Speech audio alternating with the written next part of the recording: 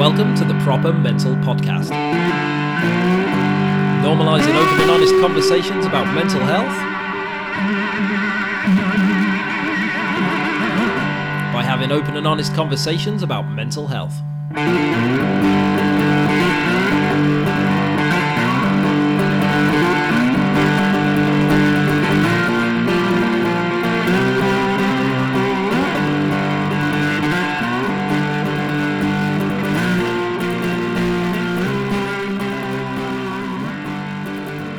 Hello and welcome to episode 81 of the Proper Mental Podcast, and my guest this week is Laura Belbin, whose bio says she is a wife, a mother, a daughter, a sister, and a woman that you avoid eye contact with in the playground. But she's also an author, a blogger, a podcaster, and the content creator behind Knee Deep in Life, and that's Laura's blog. And she essentially uses humour, and mostly her doing daft things, but to talk about bigger topics. Stuff like parenting, in particular real life parenting, actual parenting, female empowerment, body acceptance, and mental health, which is kind of where I come into the conversation really. And Laura speaks very openly and very honestly about her own experiences with mental health, particularly postnatal depression, which she started to suffer with after the birth of her first child. And she kind of came back from that to some extent, and it was when she had a second child, she'd start to struggle again. And we kind of talk about that process and how she got back onto her feet. We talk about that in this episode. We also talk about having kids and the pressures of modern life and modern parenting and how that affects our mental health. We talk about postnatal depression. We talk about therapy. We talk about learning how to stop caring what people think. And we also talk about how Laura's mental health struggles affected the rest of her family. And I think that's a really important thing to talk about, because when someone is struggling, it affects the people around them. And it doesn't matter how much they love you or how much they want to be there for you, it's going to take its toll. And it was lovely to hear Laura talk really openly about how her experiences affected her husband Steve and the rest of the family, and how that dynamic shifted a bit later on when Steve was to experience his own struggles with mental health. It's a wonderful conversation. Laura was just amazing to chat to. We got on like a house on fire. And I thought it was really cool and really interesting, because most of the time when I reach out to people to come on this podcast and have a chat, you don't quite know what to expect. You know, you only see social media or their websites or whatever. You don't quite know who you're going to get on what day. Because Laura's whole thing is about being 100% herself, about being authentic and just showing up as she is. I knew exactly what I was going to get and exactly who I'd be talking to. And that was really nice. And it just meant we could just fall straight into a really lovely conversation. As she nearly had to cancel on the morning because she lost her voice.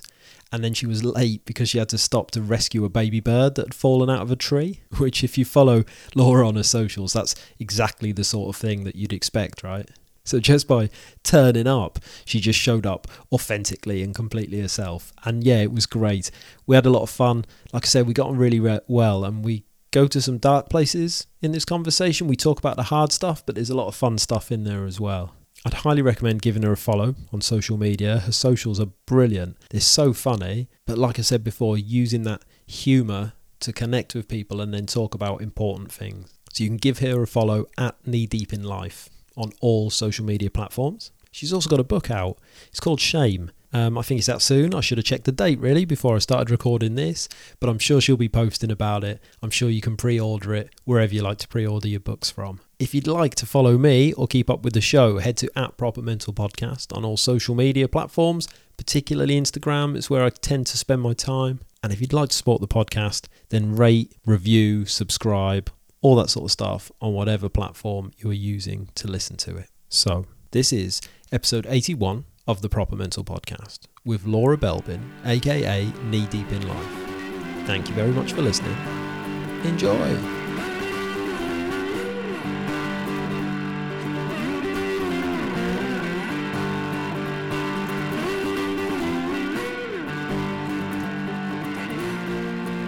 So here we are with another episode of the Proper Mental Podcast, and my guest this week is Laura Belbin. How are you, mate? I'm good. How are you? I mean, I'm losing my voice, but... Yeah, other than that, you're fine though, right? Other than that, I'm great. Oh, fantastic. It sounds, we were just chatting about it then, but it sounds like you've had quite an eventful morning so far. It's a standard day in the life of Laura, basically.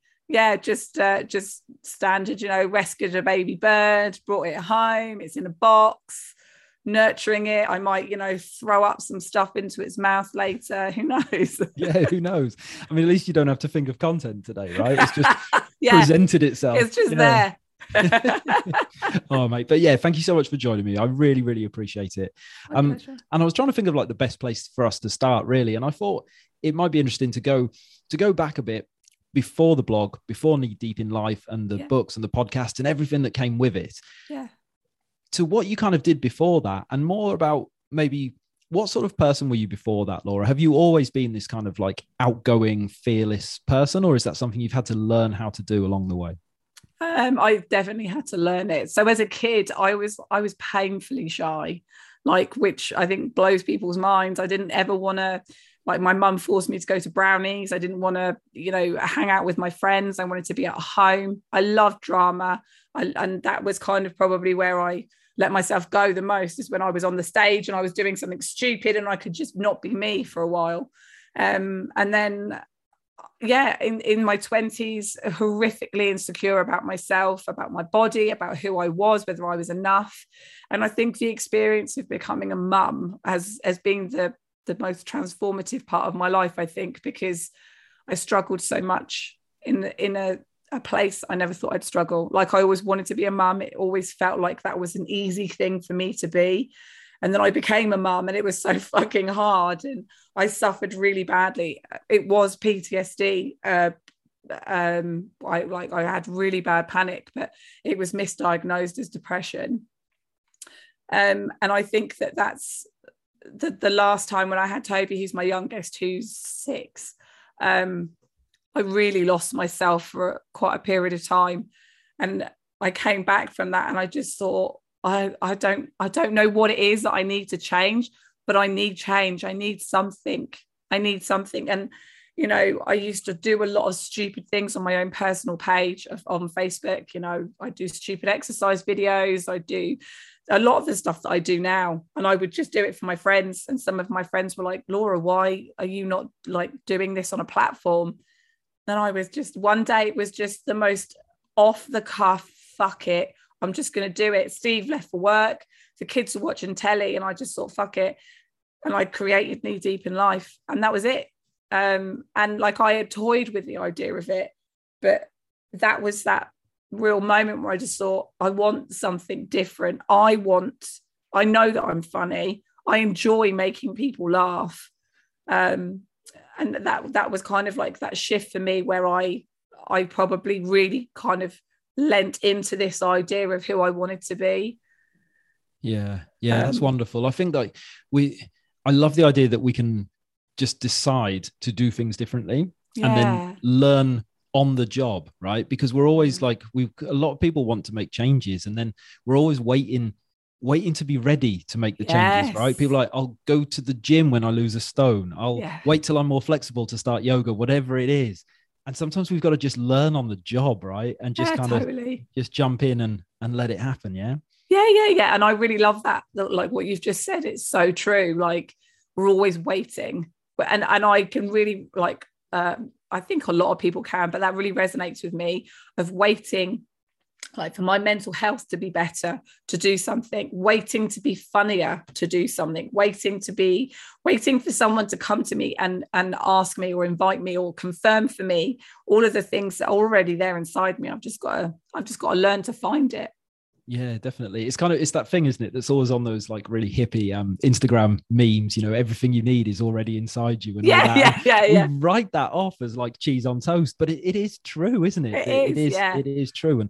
And we have to kind of learn to dig that out in ourselves, but then to trust it, trust like that innate feeling that just to go with what feels right almost, but I think that's, we can get it all. It can get lost, can it? It's hard to know what is right and what we want. And so very interesting what you said there about not always being as outgoing as you are now, because we also think that just because we're one thing now, we have to be that thing forever, right? So we tell ourselves, don't we? Like, I'm a shy person. That becomes like a mantra. And then we live in accordance to that. But we can change these things as well, right? We can just, and it's so true. And I think, up until this last year, I've always kind of resigned myself to the fact that I live with anxiety. And now I'm like, well, I don't have to. I can find strategies so that, okay, yes, I have anxiety and I have a mental health condition that needs to be looked after, but that doesn't necessarily mean it's something that limits me. And it's 100% limited me in my life up until very recently. It's definitely made me go, I can't do that because, I'm not this enough or I'm not that enough. Yeah, sure. Sometimes the mental health, particularly when it leads to like a big episode or a breakdown or a really like big event that happens. And it's certainly like with my own experience, there was a lot of stuff bubbling along before that. And it was, like I always used to think of the first time I got sick as like this big thing that happened. And then it was only through investigating I realized, oh no, that was happening for a long time. That was happening, there was plenty of camel's backs and straws all over the place before we got to we got to this point, right?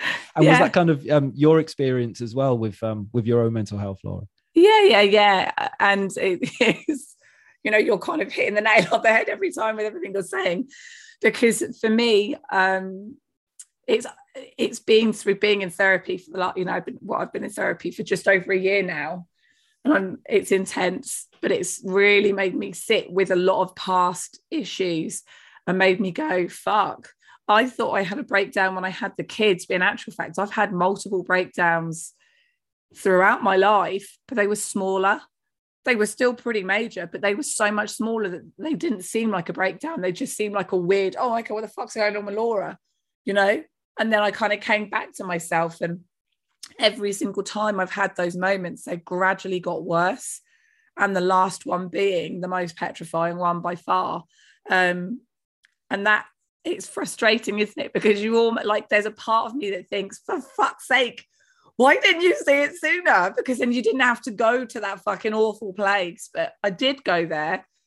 And I think, for any survivor of mental health, when you come back from it, there is a real moment of, actually, I'm a lot fucking stronger than I give myself credit for.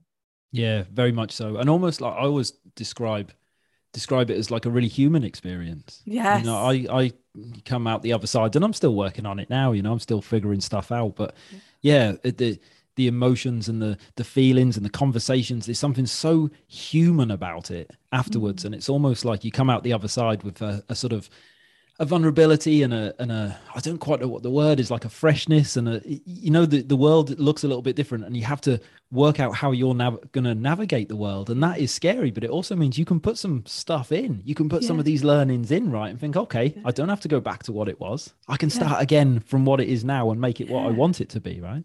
Yeah. And I think that's probably the most wholesome and refreshing thing about your mental health, is it can make you feel like you're trapped and that you'll never go beyond the existence of being that person that carries that weight.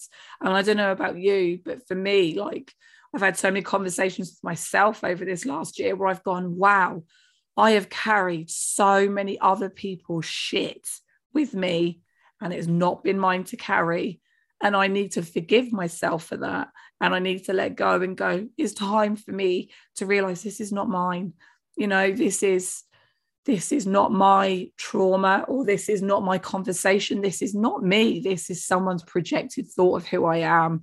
I've taken it. It's like the whole, you can be given 100 positive comments, you get one horrible comment, and the human reaction is, and it's okay to admit this because it's a normal human reaction, we will focus on the one negative. And it's so hard to focus on the fact that that one negative comment is a projection of what that person thinks of you. It's not a true fact. And I always felt like such a weirdo or a freak for really being very hurt, angry and upset when people have said things about me.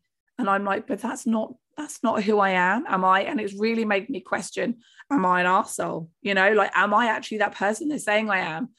And now I realize, actually, it's okay for them to feel or think that way about me. It doesn't make it a fact. So a lot of inner chat in this last year has been really, really important for me. Yeah, when that inner voice kind of slowly turns on us. I can't remember the time. I can't remember a time like my inner voice wasn't like pretty nasty to myself, I but you know. become so used to it, right? And it just Yeah. becomes the norm. And then this whole idea that, oh, hang on a minute, I don't have to talk to myself like that. You Yeah. know, you mentioned forgiveness there, you know, being able to forgive yourself. And I think we kind of quite often we look for other people, don't we, to forgive us, you know? Yeah. And but then Yes. Yeah. but we don't need anyone else's permission to No. put that stuff down, you know. And I Yeah. suppose like it just popped into my head there that there's that whole Buddha thing of, you know, realizing you are not your thoughts, and that's like so Yeah. powerful when you first realize that. But it's Yeah. more important to realize you're not fucking anyone else's thoughts. Yeah. That's Yeah. what, Yeah. yeah, just to kind of like to level up on Buddha there. That's Yeah. that should be the Instagram meme going Yeah. around. No, but it's I think that it's refreshing, but there's no doubt and there is no denying the fact that it's a really hard place to get to, isn't it? Because you can sit with someone who's in their darkest moment and you can say these things. And, you know, for someone obviously like you've suffered, you understand that it's so difficult to get somebody to understand, A, you will get through this, but also B, all these things that are going around in your head right now, they are not fact. You know, there are many facts about the world, about life. You know, the world is round. That is a fact. Boris Johnson is a twat. That is a fact. You know, there are many facts about life, but the way that you speak about yourself is not a fact. It's things that you have either been told through other people, learned behavior, trauma.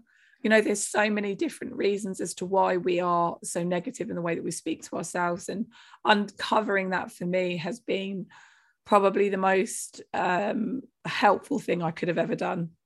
Yeah, yeah. Sorry, Once my you're dog in the background. It's all fucking going on today. It's all going on today. It's yeah, I think that that's a really, really good point. And I think it's really easy for two people who have kind of like been through something and done a lot of work to kind of like Yeah. sit and talk about this bit of it. But it is really important to I think back to when I was really poorly, and Yeah. like it's almost like it's almost like not true. It's almost like a different life. It's so hard to put yourself back in Oh, those shoes. totally. Yeah, the Yeah. first time I talked about it on this podcast when I first started, before I put it out, I made my wife listen to it to fact check it, because like I'm not sure I'm even like, some of this is so alien. Like I know it happened, but did it really happen? And I was like, Yeah. you need to make sure I haven't made this up, you know, because Yeah. it's really, really hard to picture being in it once you come out of it. And I Yeah. suppose that's like when we have these conversations, that's yeah, I love that point. That's really important for us to remember, you know, not everyone who listens, not everyone who needs this conversation is going to be at that point where it's all, you know, we're looking back of it with that therapy mindset, you know. Yeah. And also I think, you know, it always comes down to forgiveness as well, wherever you are. And like you've also said, you're still working on it. I'm still in fucking therapy. You know, I think that we as a society, we are amazing, fucking amazing at showing the polished turd edition of like, oh, I'm better now. Everything's great. I'm happy. I don't need to do any work anymore. I'm just fixed. And it's bullshit, because you just don't get fixed. You know, like if it was that easy, we would take a pill and nobody would suffer the way that they do. You know, we wouldn't have to put the amount of hard work we put in. And I've definitely lived an extreme level of ignorance in my life with regards to how I saw my mental health and how I felt I could manage it. And I've had to learn such a hard lesson that it's a lot of self-investment. It's a lot of believing and deserving and knowing you deserve better for yourself. Yeah, definitely. And often, like, I kind of think everything I've learned about me, I've learned the hard way as well. Like, yeah, I know, isn't it shit? It really why, is. Why can't it just for once in our fucking lives be easy? So I actually saw something the other day and it really resonated with me. And it was it said, if speaking to ourselves badly worked, it would have worked by now. And it's true, isn't it? It's perfect, isn't it? It's so fucking true. Like, why are we doing this? And I also think there's a lot of people say, oh, I just suffer with anxiety, or oh no, I don't like to be in social situations, and we pass it off as a life limiting reason as to why we can't grow, why we can't change, why we can't go on to do more things. And I definitely have felt that way. I think that knee deep in life happened to me on a whim. Obviously I wanted to be successful, but at this scale, no way. And never in a million years did I ever think this would happen. And so that's been quite hard for me to come to terms with. And I realized that along the way, I was just permanently expecting external validation. So I needed other people to tell me I was good enough. And when they didn't, I was, oh my God, I'm not good enough. They don't think I'm good enough. And like you said a minute ago, I now look back at me and I go, what the fuck? Why did I do that? Like, that was so stupid. Why did I need somebody to tell me I'm good enough? Like, I just do that to myself now. But what a moment though. And like, you must get that where you look back and you go, fucking hell, look how far I've come. Yeah. I was that person. I'm no longer that person anymore. Yeah, you know, definitely. That barrier that we sit with of, oh, I'm just no good at being in social circles, or I can't take that job because it's this or whatever. Like, that doesn't have to be your life. You can go on to grow and do all the things you want to do. You've got to work on it. Yeah, definitely. And I used to go down these rabbit holes, you know. I used to think, oh, if I read all the books, you know, if I read all the books, I'll find the answers. If I, you know, I was constantly looking for that outside source of, you know, I thought I'd find that information, and, you know, I'd listen to all the podcasts and I'd watch all the YouTube videos and I'll do this to try and find this one answer. And then when I couldn't find it because it doesn't exist in a book, because I have to find it for myself, like you just said, well, that was another stick to beat myself with then, right? Yeah. So then it becomes like, well, that person on Instagram said they read that book and it changed their life. Well, I read it and I still fucking hate myself, right? So I must be really rubbish, you know? And it just becomes this, like, that circle that just keeps going and going and going. And it takes some breaking, doesn't it? It takes. Yeah, it does. Yeah. And it's fucking exhausting because, you know, during that process, you're going up and down. And I'm sure there are people listening to this that are nodding their head and going, yep, that's me. You go up and down and you hit that low moment and you're like, this is it. This is it forever. I'm fucked. I'm never going to get better. And you come out of it, you go, oh, that's all, actually, nothing bad happened.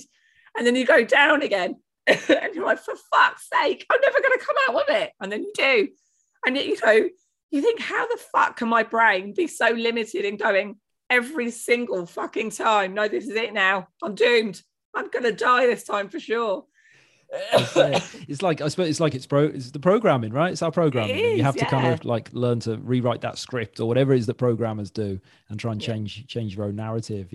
So you mentioned getting poorly around the birth of both your children there, Laura. So after the first time, did you get yourself out of that? Did you come out of that darkness in between the two births? Yeah, I did. There's 4 years, 8 months between the boys. So when I had Elliot, like, I realized now that it was PTSD, because it's like, boom, all of a sudden I'm like, whoa, what the fuck? I'm not sleeping, I'm not eating. It happens really quickly. And I realize now that obviously that's because I'm triggered and I'm feeling like I've got to protect this thing, and it's really overwhelming and I don't know what the fuck I'm doing. I can't sleep because my body's in fight or flight. But I obviously didn't know that back then. And I went for acupuncture, and that seemed to work. And I didn't want to, I started antidepressants for like 2-3 days, and they made me feel funny. So I came off them. And then I just kind of, like, you know, bimbled through. But even at like 4 years, you know, when Elliot was 4, I was still too scared to stay in the house all day with him because of how traumatic that was in the early days. So even if I went to the shop, I'd always make sure I didn't stay in the house all day with him. Now, that is a alarm bell, really, because I should have clocked the fact that that's not normal. And then I fell pregnant with Toby, and I just thought it'd be fucking easy. It's fine. I'm not worried. I know what I'm doing now. And then again, the exact same thing. I didn't sleep, I didn't eat, but it was much more intense. And that was really, really overwhelming. And then, you know, my doctors, unfortunately, have never correctly supported me through those crises. And I did end up on antidepressants with Toby and sleeping medication, which I weaned myself off of both eventually, but I never started therapy. I think I really denied myself that. And yet, if I hadn't denied it and I had done it, I do truly believe that actually I wouldn't have suffered the way that I had. But who knows? Who knows? Who Yeah. fucking knows? Who knows? Yeah. I would have known a lot more about myself, that's for sure. Yeah, sure. Did you have any like specific reasons that you knew about for not wanting to engage in therapy? Or was that like a subconscious thing, or what was the resistance there, mate? I think it's because I knew that for me to have suffered with my mental health the way that I had with the boys, I knew that there was something there that needed to be discussed, discovered, talked about. The bond that I lacked with them, the guilt that I carried for not breastfeeding them, like all of the things that I, as a mother, I always thought I wanted. I always thought I yearned for. And then, growing up through school, I was the shy, quiet one. I had big teeth. I had frizzy hair. I had freckles. No boys went near me. I always felt like when Steve, who I've been with for 20 years, when I got with Steve, I actually said to him, like, if someone paid you to go out with me, like, because I really I know that sounds really sad and pathetic, but I just couldn't believe that he would want to be with someone like me. And I look back now and I'm like, actually, you were beautiful, Laura. You were a really stunning girl, but I lacked such confidence in myself and my self-worth and my self-esteem. And up until now, I've never worked on either of those things. I now recognize how important those things are in my life and how much I lacked them. So I think a lot of those things really went towards me not believing that I was worthy of the life that I had. And yeah, I think life beats you up along the way and you don't realize it. The nicks and the bumps and the scratches and the bruises, you don't see them, but you feel them. And I think that when you don't address them in real time and you don't go acknowledge, and I don't know about you, but for me up until now, I have resisted any emotion other than happiness, joy. And because, I don't want to sit with my feelings. I don't want to be sad. So if I ever felt like that, I'd just push it away, push it away, push it away. Learned behavior. We know that's learned behavior, but it's not healthy behavior.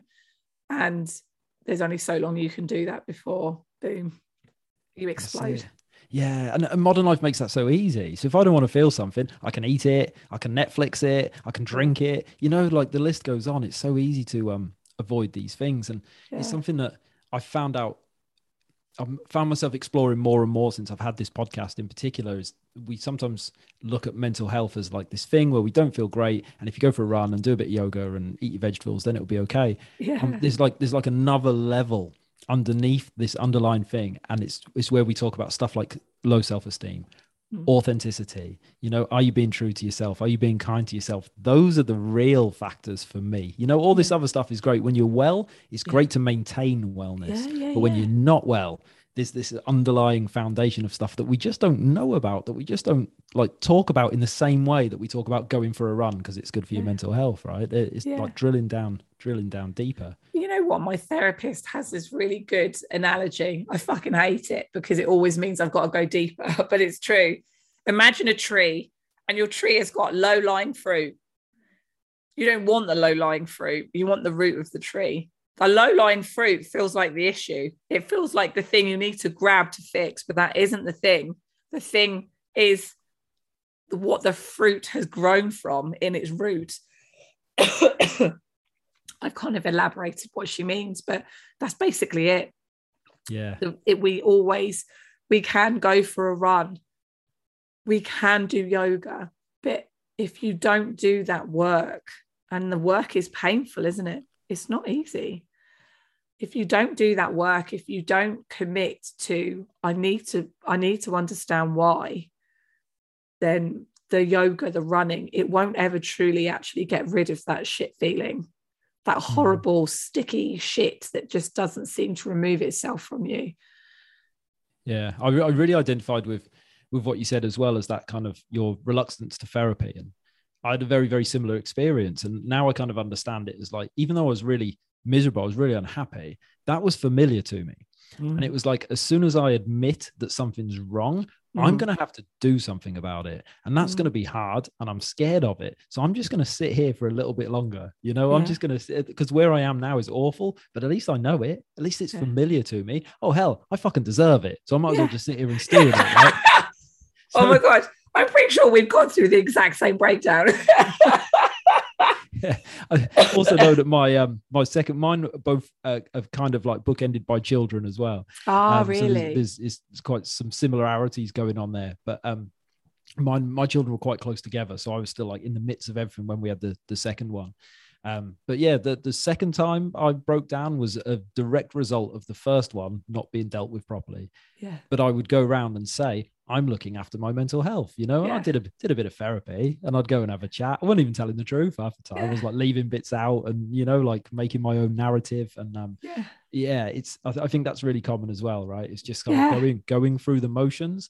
Just because you talk about your mental health doesn't mean you're talking about your mental health. No, it doesn't mean you're actually talking about the good, the bit, the juicy bit, the good bit. I mean, I say the good bit, it's not, it's fucking horrible, but it's the bit that we need to talk about. And I think like I'm completely in love with my therapist. And I've said to her on so many occasions, she saved my life. She is very skilled in what she does, and she doesn't fuck about. And so I remember sort of like in the very early days of therapy and her, you know, I was scooting around the issue of like, oh, I think it's this, oh, I think it's that. She was like, okay, that's fine. And then as soon as she went, what about this? And I went, no, I don't want to talk about that. She's like, okay, so that's what we need to talk about. And I'm like, no, I don't want to do it. And then you do it and you go, oh, why did I resist? Because I feel better now that I've let go of that. Like, do you mind me asking what kind of therapy you did? I'm still doing it. I'm just actually in the process of starting with a new therapist. I'm kind of trying something a little bit different. But I don't really know, just lots of just talking based stuff. So the guy I worked with, Sean, 3 years I've been working with Sean. And, wow. We just kind of like just talking. I think he uses a few different types and he kind of blends them depending on what's needed, you know. And sometimes I've gone in there for an hour and not said anything. Just sat on his couch and stared into space and had a bit of a cry, you know. We've done that type of therapy too. But so it's nothing, there wasn't anything specific, or certainly nothing that I've got a name for that I use. Just kind of honesty was the thing for me as soon as I started trying to be more honest. But it's like you say, it's hard, and no one tells us how to talk about these things, right? So you turn up at therapy and they're like, what do you want to talk about? And you're like, well, I've been pretending I'm okay for so long. Like, I can fall into my story at the drop of a hat. You know? I can click my fingers and tell you my tale of woe, but I don't even feel anything when I'm saying it, you know? So we have to learn how to dig into these things and understand these things. And it's tough, huh? Yeah, it's tough. I mean, it's shit. You know, and I don't know whether we're giving anybody hope right now. They're listening to this. It's shit. But it's not, because it is shit, but it's not shit. But it's such a weird experience. And I think I speak to so many people who resist the idea. And I also think the limited availability of access to therapy is appalling. iTalk is overrun and it is not correctly funded. So, you know, you've got people that are effectively in crisis, and where do they turn to? You do have local charities in the area, thank God. You know, our local Mind charity does CBT therapy, and they do so many support groups, which is incredible. But imagine being that person that doesn't know where the fuck to start. You know, where do you start with it? That's the biggest challenge, right? Is the signposting, because there are some amazing things out there, but you don't really know about mental health stuff until you start living in that world. I was poorly. I didn't know. I'd never heard of Mind. I'd never heard of Calm. I'd never heard of all these people that are all doing amazing mental health work, all the big names in the community and stuff. Never heard of them. Not a thing. Didn't even know it even existed. And that's the hard bit, isn't it? It tends to be, it's like you don't know until it's almost too late. That's when you sort of find out all these things. And now, like, I hear about something like, oh, that would have been brilliant. Yeah. Could have done with that a few years I know. ago. Yeah, but then I do think to myself, the reality is I wouldn't have accessed it a couple of years ago. Because I would have gone, no, I don't need it. No, I'm all right. I don't need it. No, I'm all right. And I think that COVID's really kicked everybody in the arse. I think that there's a lot of people now that weren't struggling with their mental health. I mean, Steve has been quite happy for me to talk about his mental health, but he's really struggled these last 6 months. And I think he, for anybody that doesn't know my situation, last year I had, the biggest breakdown of my life. I was suicidal. I got taken to hospital and was very quickly discharged, depressingly, with no help or support put in place for me. And Steve did become my full-time carer. He was caring for our children. I was panic. I was having panic attack on top of panic attack on top of panic attack. And I didn't know that. I just kept thinking I was going to die. And, quite honestly, death would have been easier than living the life that I was living at that time. It was really fucking awful.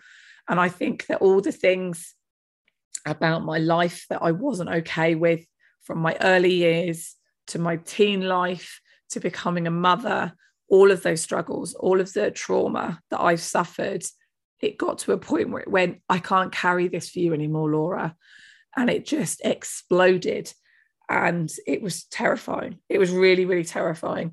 And so for a partner who's been with his wife for 20 years, to see her go from being the person that literally fucking calls the shots, she cooks the dinner, she looks after the kids, she does everything, to then being a quivering wreck that is having panic attacks within every hour. It was really hard for him. And like he said, I went from being terrified that you were going to kill yourself to then having to go back to, okay, Laura's okay now. And he was at home for 4 months with me. And then he went back to work. And I think that there was just such an accumulation of having to be okay. I've got to be okay because Laura's okay now. Why am I not okay? I'm not acknowledging the fact that actually that was really fucking traumatic. And it kind of came to a head for him at the end of last year. And now Steve has always been kind of typecast by everybody, my family, his family, as the stable one, the strong one, the able-bodied one, the one that's always there, the dependable one. Now, that's a hell of a lot of pressure. It's a lot to expect of a man. Not a man, actually, because that's like, oh, poor men. I don't mean it like that. It's a lot to expect of anybody, of any human being, to provide that level of monotone calm, because humans aren't built that way. Nobody is. And so he's had to do a lot of unlearning and relearning this year about himself. And it's been a wonderful experience because I've seen him develop into something I've never met before, in a wonderful way, not a bad way. He still annoys the shit out of me. He still pisses me off. He's still my husband of 20 years that I fucking hate when he chooses food.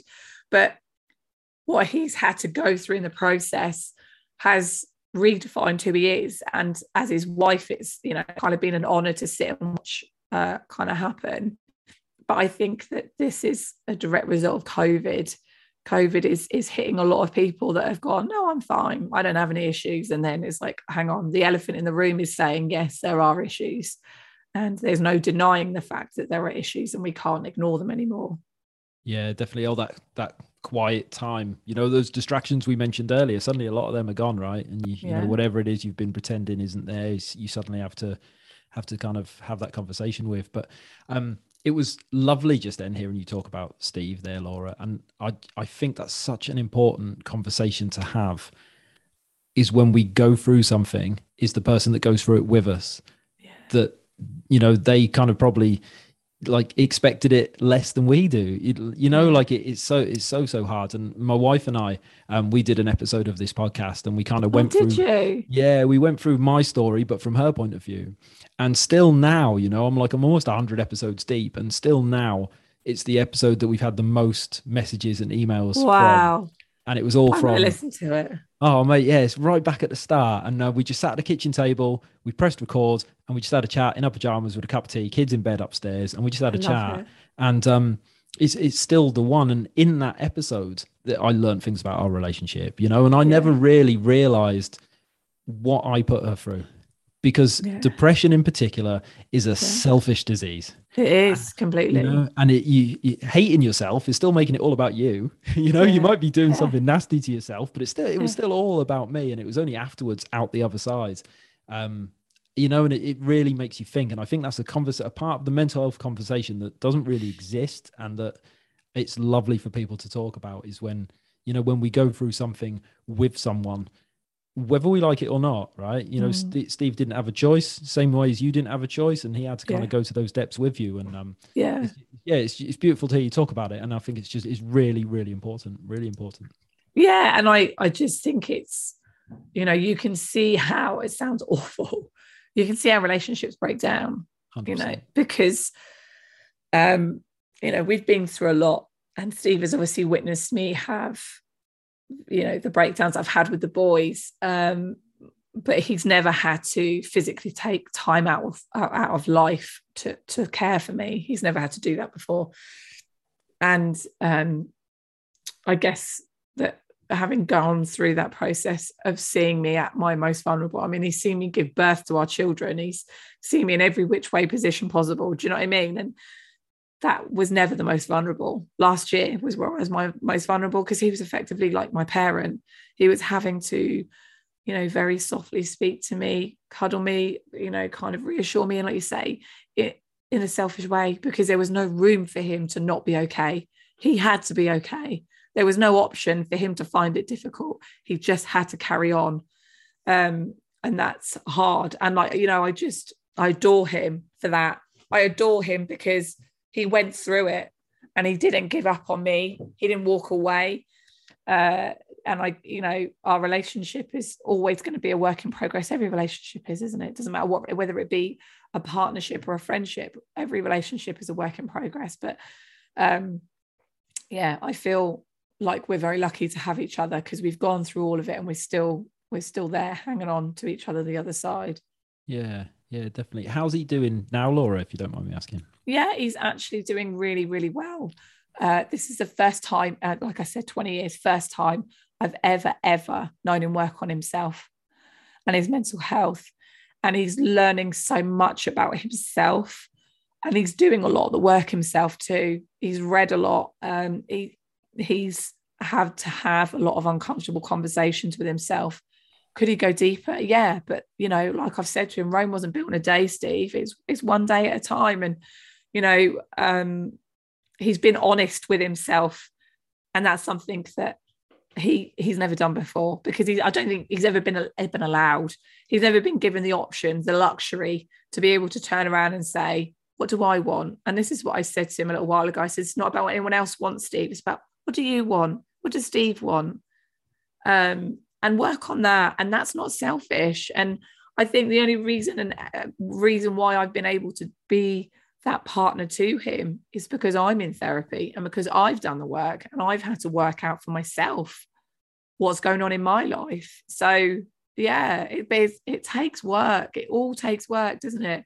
Yeah, very much so. And once we kind of like move past the sadness element, it's quite exciting as well, you know, because it's kind of like not a fresh start. That's not the right expression, but the learning and the things that we can uncover along the way. There is something quite exciting about that, into kind of like, you know, putting down, like you said, all that stuff we've been carrying, and let's start afresh and do something new. It's redefining, I think. It's redefining who you are, and recognizing a lot of the things that maybe you felt, lived with all of your life, probably, potentially, have learned behaviors, learned attitudes, have all been a direct result of someone else's shit.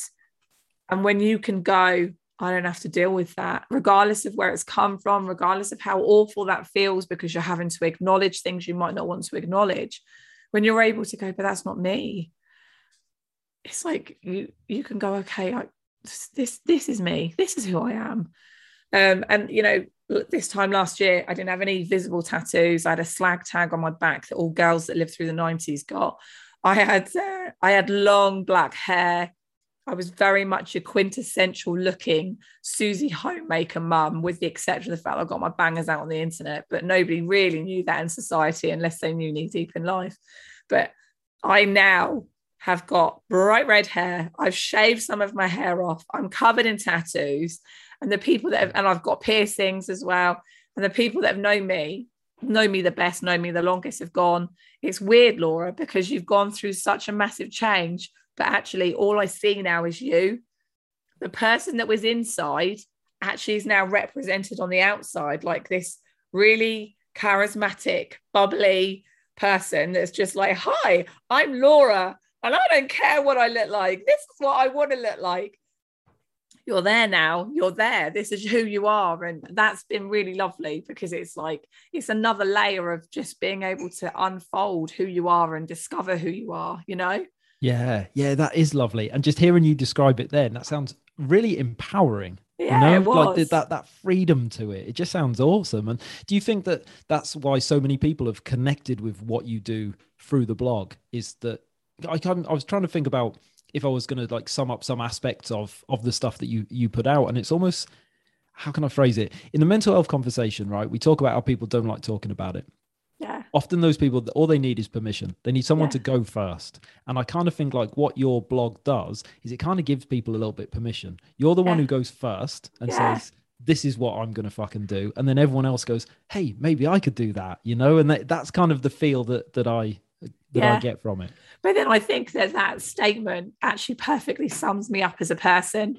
So if there's like a group thing, and it's like somebody needs to go first, and I can see nobody else wants to go, I'll go, fuck it up. Yeah, I'll go. I'll do it. And I'll go first. I think I'll break the ice. That's all right. I don't mind if I make a bit of a tit myself. I don't care if I don't know what I'm doing. I'll jump in with both feet and I'll give it a go. And I think that that's probably, you know, I want to empower people to understand that the conversation that they have, or the things that they want in their life, whether it be a different partner, whether it be a different job, whether it be to write a fucking book. People go to me, I can't write a book because I'm not famous enough like you, or I've not got enough followers. And I go, why the fuck not? Who are you waiting to write this book for? If you want to write it, you write it for you, babe. You fucking do it, you know? If you want to change your job, if you want to, you know, not have any more children, like whatever, or you don't want to have children, whatever the fuck it is, like really sit with that feeling that you have inside and go, what do I want? I want to do this. We'll fucking do it. And I love the idea of being or having empowered people, mainly women. My audience is mostly women, but, you know, empowering anybody to go, yeah, I'm going to give it a go. Because worst case scenario, you don't enjoy it or it doesn't work. And then you just learn something about life, you know? Yeah, definitely. It's just so important, isn't it? I think to someone out there who's willing to say the things that are all in people's heads, and we get it around the parenting conversation is the worst for it, right? Because we're all in the same space, all pretending that we're doing everything right and doing everything perfect. None of us are, not one single person. And yet, you know, but it just takes one person to say, do you know what? I'm having a bit of shit time. My kids are dicks. They're pissing me off. Yeah. You know what I mean? Like, so I'm going to like stick them in front of the telly and go and eat some chocolate. Yeah. And then suddenly everyone goes, oh yeah, that's kind of like what I want to do. Or that's the thing that I don't dare say. And, you know, but it's just so important, I think, to just kind of like, just talk about this stuff and just be it, right? And I don't know if are your children school age? One of them is, yeah. Okay. So like in lockdown, like having to do homeschooling, and like I was so fucking bad at it. I'm dyslexic anyway, so like fucking hell, my kids are fucked from the get-go. But trying to get my children enthusiastic about, you know, fucking maths, well, I don't even know my 9 times table, or like being like, right, okay, I'm going to create on the French doors going into the garden, I'm going to create like a whiteboard, and I'm going to have my whiteboard markers, and I'm going to do maths with you. And then my fucking kid going, no, mummy, that's not how you do that, or that's not how you do that sum. And I'm like, oh shit, I can't do this. The pressure that I felt in lockdown to live up to what was expected from the curriculum as an unqualified, not even remotely able teacher, was just horrific. And especially the last lockdown, I think that was kind of like the nail in the coffin for me, of having a child in year R, a child in year 5, and the pressure on the year R kid being unreal. Like, you know, I just really felt it, and I felt I was failing my children so badly. You know, there was this one particular Zoom meeting for Toby, who's 6, where he's 5 at the time. They had to they had to create a mode vehicle of some type of vehicle. And it's like 5 minutes before the Zoom call. And I'm like, fuck, I've not done it. Shit. Toby, gave him a pen, gave him a bit of paper, and he scribbled round, I'm not being funny, the shittest looking thing ever. And I was like, that's amazing. I was like, well done, Toby. Look at its wheel. It just has one wheel that looks like it's like covered in nails. That's great. Yay. Let's just use that. And we get onto the Zoom call, and there is a fucking kid that has made a car that he gets into. He's made out of cardboard, and he is sat in the fucking vehicle. And Toby sat there with basically what looks to be some type of, like a homemade bomb device. And I'm like, okay, yeah, I'm shit at this. And then that comparison of being like, I'm not supporting my kids properly. I feel like a shit parent, when in actual fact, what I should have done was gone, I'm fucking all of this off. I'm not a teacher. I'm not putting my children through this. Get your tablets, go on your Xbox, go and have a good time. None of us need to worry about this anymore. Then we'll go for a walk. But I just didn't do that. I basically drove myself into a ditch of feeling like I was a completely inadequate mum. Yeah, well, loads of people are going to relate to that, right? Loads of people are going to be, because I think that's kind of how, like, everyone felt, to some extent. It was, and that's where social media is such a prick, because social media, it's like, oh, look, my child did its ABCs and it's only 2. And, oh, I've taught my child piano in lockdown. And, oh, no, Frankie knows fluent fucking German. And I don't I sound like I'm dissing those parents. I'm not. Like, I have so much respect for any parent that's like that. But I think it almost, I don't know, did it give an unrealistic view of what people were actually doing? Because I don't believe that, Johnny did learn German in lockdown. Yeah, definitely. Do you think that the whole like societal pressure and this whole thing about being perfect as a parent, do you think that also plays into account with things like postnatal depression? That extra pressure when you're struggling to bond with your child, and then everywhere you're surrounded by people who are just saying about how amazing it is. I remember like when my son was born, when my first child was born, and everyone was saying that whole thing of like, oh, when you first look at your child, you're going to feel this feeling that you've never felt before and instantly know that you'll die for them. And like that didn't happen. That didn't happen to me. That didn't happen to me at all. And so straight away, from the moment that child pops out, you're on the back foot. Then you're thinking like, oh crap, like that, I didn't get that feeling. You're supposed to get that feeling. Everyone says you get that feeling. Why haven't I got that feeling? And that was before do you know what I mean? They hadn't even washed him. He's still covered in gunk, and I'm already panicking I'm going to be a shit dad. It just starts like straight away, doesn't it? From the moment that it all kicks off. Yeah, but it's actually really nice to hear that from a male's perspective, because I think that you don't often hear that. And I really appreciate that level of honesty, because I think that there's a huge pressure on dads as well to just because there are some dads and they're really fucking terrible at being dads. And there's just this expectation that it all falls to women. But it's really nice to hear a guy turn around and say, I didn't bond with my kids straight away. Steve bonded with our boys far quicker than I did, but then he wasn't suffering like I did. And yeah, I think that the pressure from society full stop on parenting is through the fucking roof. I don't think you can get it right, really. If you're a woman and you choose to stay at home, you're lazy. If you're a woman and you choose to go back to work, you don't care about your children. If you work part-time, you're not providing enough of a income, and you're putting more pressure on your husband. Or I used to work part-time like right up until when did I leave? 2 years ago. It was only 2 years ago that I left what was my previous job in admin, and I was called lazy. It was a joke, but it's like I really do question anybody that feels like they're allowed to even joke about that. Being lazy, no, I wasn't. I was just having to try on a very small wage to support my family the best I could, because I couldn't afford to not work. I had to work, and this was the money that I was bringing in while also having to do childcare, while also being a fucking mum. And I just think that the pressure to be something that I don't know, I genuinely don't know what the something is, because it's impossible to actually define. you're fucked either way.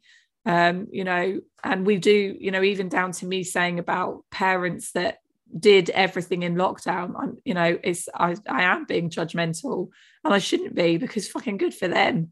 You know, it wasn't me, so I shouldn't sit there in judgment over them. But we're so quick to shoot from the hip with regards to life as parents, when we should just mind our own fucking business.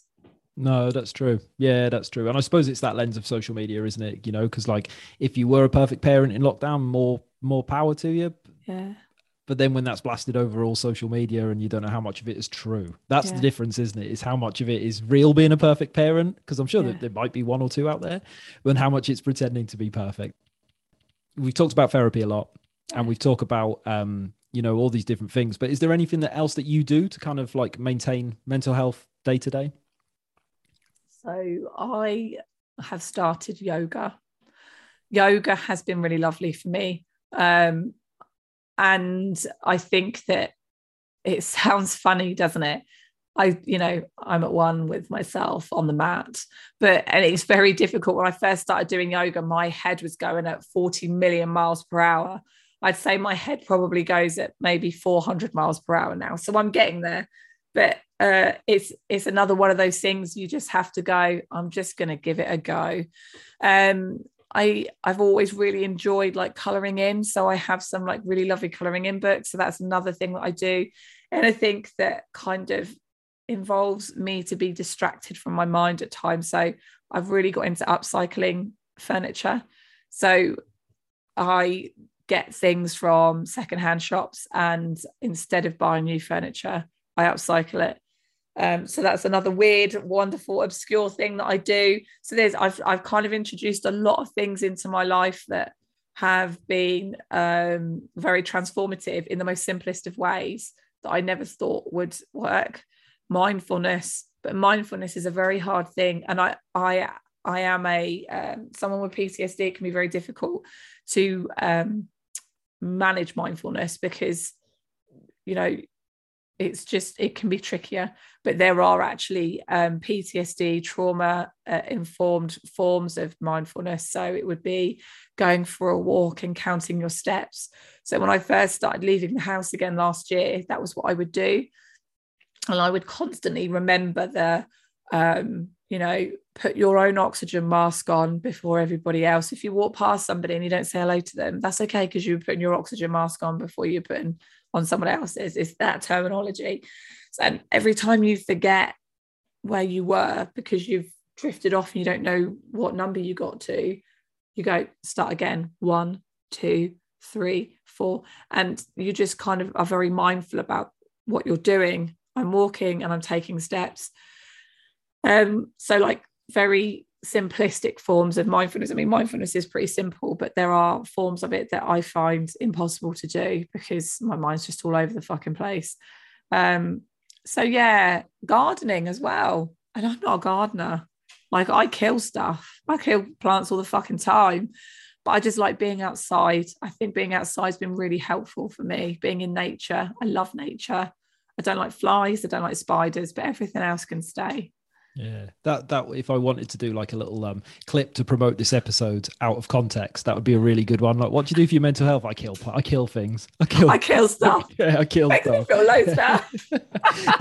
But a lot of the things you mentioned there are very creative, and that's something that's missing from human beings are all innately creative, and we don't have to be creative in the traditional ways that they try and force us to be at school. And something that I think, through talking through lots of people through this platform, is that like losing a sense of creativity and being able to express ourselves through making or producing or doing something like that, coloring in, building something, bit of gardening, whatever it is. That's really important. Really important. Yeah. Well, I also think that we're never given time to, I think the Danish, I think it might be, they are like promote, especially in parenting, like that they promote well-being. So, the working week is 36 hours a week, but they have childcare for 40 hours. So that 3 hours a week, regardless of, whether you're in work or not, you have 3 hours a week where you're You don't have to look after your children, and you are encouraged to exercise, do whatever it is you want to do, go out for lunch, go out for dinner, whatever. And that balance of self-care is so high. I mean, they're kind of one of the happiest places to live in the world, I think, for that reason, because that balance of looking after yourself is there. But we don't promote that enough. And I think that it feels selfish, which I don't know if you felt like that with looking after yourself and finding the things that work. Is for me, like, I've really had to go through this isn't selfish. And I've said that another thing with Steve as well, of like, if you want to do something, you start running. If you want to start running and you go, I'm going to go out for a run, it's not selfish. Go do it. Promote your mental health, look after it, because the long-term effect of doing those things is that you will feel better. You will be a better person, and you'll be a nicer person to be around. Yeah, 100%. I used to think to be the best dad I could, to be the best husband I could, to be the best at my job I could, that I just had to like just do all that stuff all the time. And it, there was nothing left for me. And once I started putting me first, well, surprise, surprise, I was a much better husband to my wife. I was a much better father to my kids. My business started doing better. And it's just, again, it's something that unfortunately we have to learn the hard way, isn't it? Yeah. And like I've definitely noticed that as well, from coming back from my breakdown last year, because I removed all social media from my phone. I had nothing to do with any of it, and I thought my career was over. I thought, this is it, like I really have fucked it now. I'm gonna have to go back to living a very different life. And I came back, and I've realized that in my business, which is Knee Deep in Life, that is my business. There's no denying the fact that is my career, and I love it so much, that I feel more creative now because I can just be me. I'm just being me. Like, I'm not trying to be anything. I'm not trying to live up to anybody's expectations. I'm just doing what I want to do, and I'm not questioning it anymore. I'm enjoying myself. And I think that comes from a level of looking at, well, what do I want? What do I want? It's like I said, Steve, what does Steve want? What do I want? I want this. So this is what I'm going to take for myself, and I'm going to nurture it, and I'm going to love it. And I'm going to turn it into something that I deserve. I've worked for this, It does make you a better person, because it makes you feel like you're worthy of it. Yeah, taking the time to just sit down and ask yourself that question. That's huge. That's really, really huge. And we just don't think to do it. And there's that photo, is it James Clear, that quote, and it says people massively overestimate what they can do in a day and completely underestimate what they can do in a year. Yeah. And it's just, if you want something, if you want to change, just start chipping away at it. You don't have to do it all in one day, right? No, but we're impatient people. I know, fuck knows I am. If I go, I want it, I'm like, I want it now. I can't wait. I need it immediately. Steve's like, Laura, no. And I'm like, well, I want it now, I want £1 million. Well, where the fuck are you going to get it from? Can't just pull it out of your ass, Laura. What have you got coming up, Laura? What's is anything? What are your plans for Knee Deep in Life? Are you just continuing to to put that content out there and to connect with that audience? Yeah, so a tour. I mean, that's something that I've wanted to do, but I again felt like I wasn't good enough, wasn't funny enough, wasn't capable enough. And I've gone, no, fuck it, I want to do it. So that's something I'm working on at the moment that will hopefully be a reality towards the end of this year, beginning of next year. Continue on my own podcast, No Holds Barred with Vic, and we're hoping to do a tour next year as well. So just kind of ticking along. I think that evolving is probably, and knowing that I deserve to evolve. I don't deserve to stick in the place that I've been, because that's all I'm allowed or entitled to. I want to grow and change with Knee Deep in Life, and be really proud of how far I've taken it.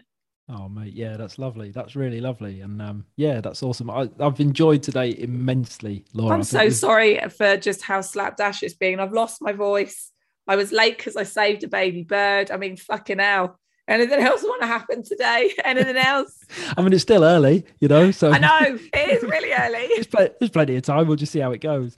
Yeah. But no, it's been wonderful. And I really, really appreciate your time. And it's great to meet you, mate. Thank you for coming on. Oh, it's been an absolute pleasure. Thank you for having me.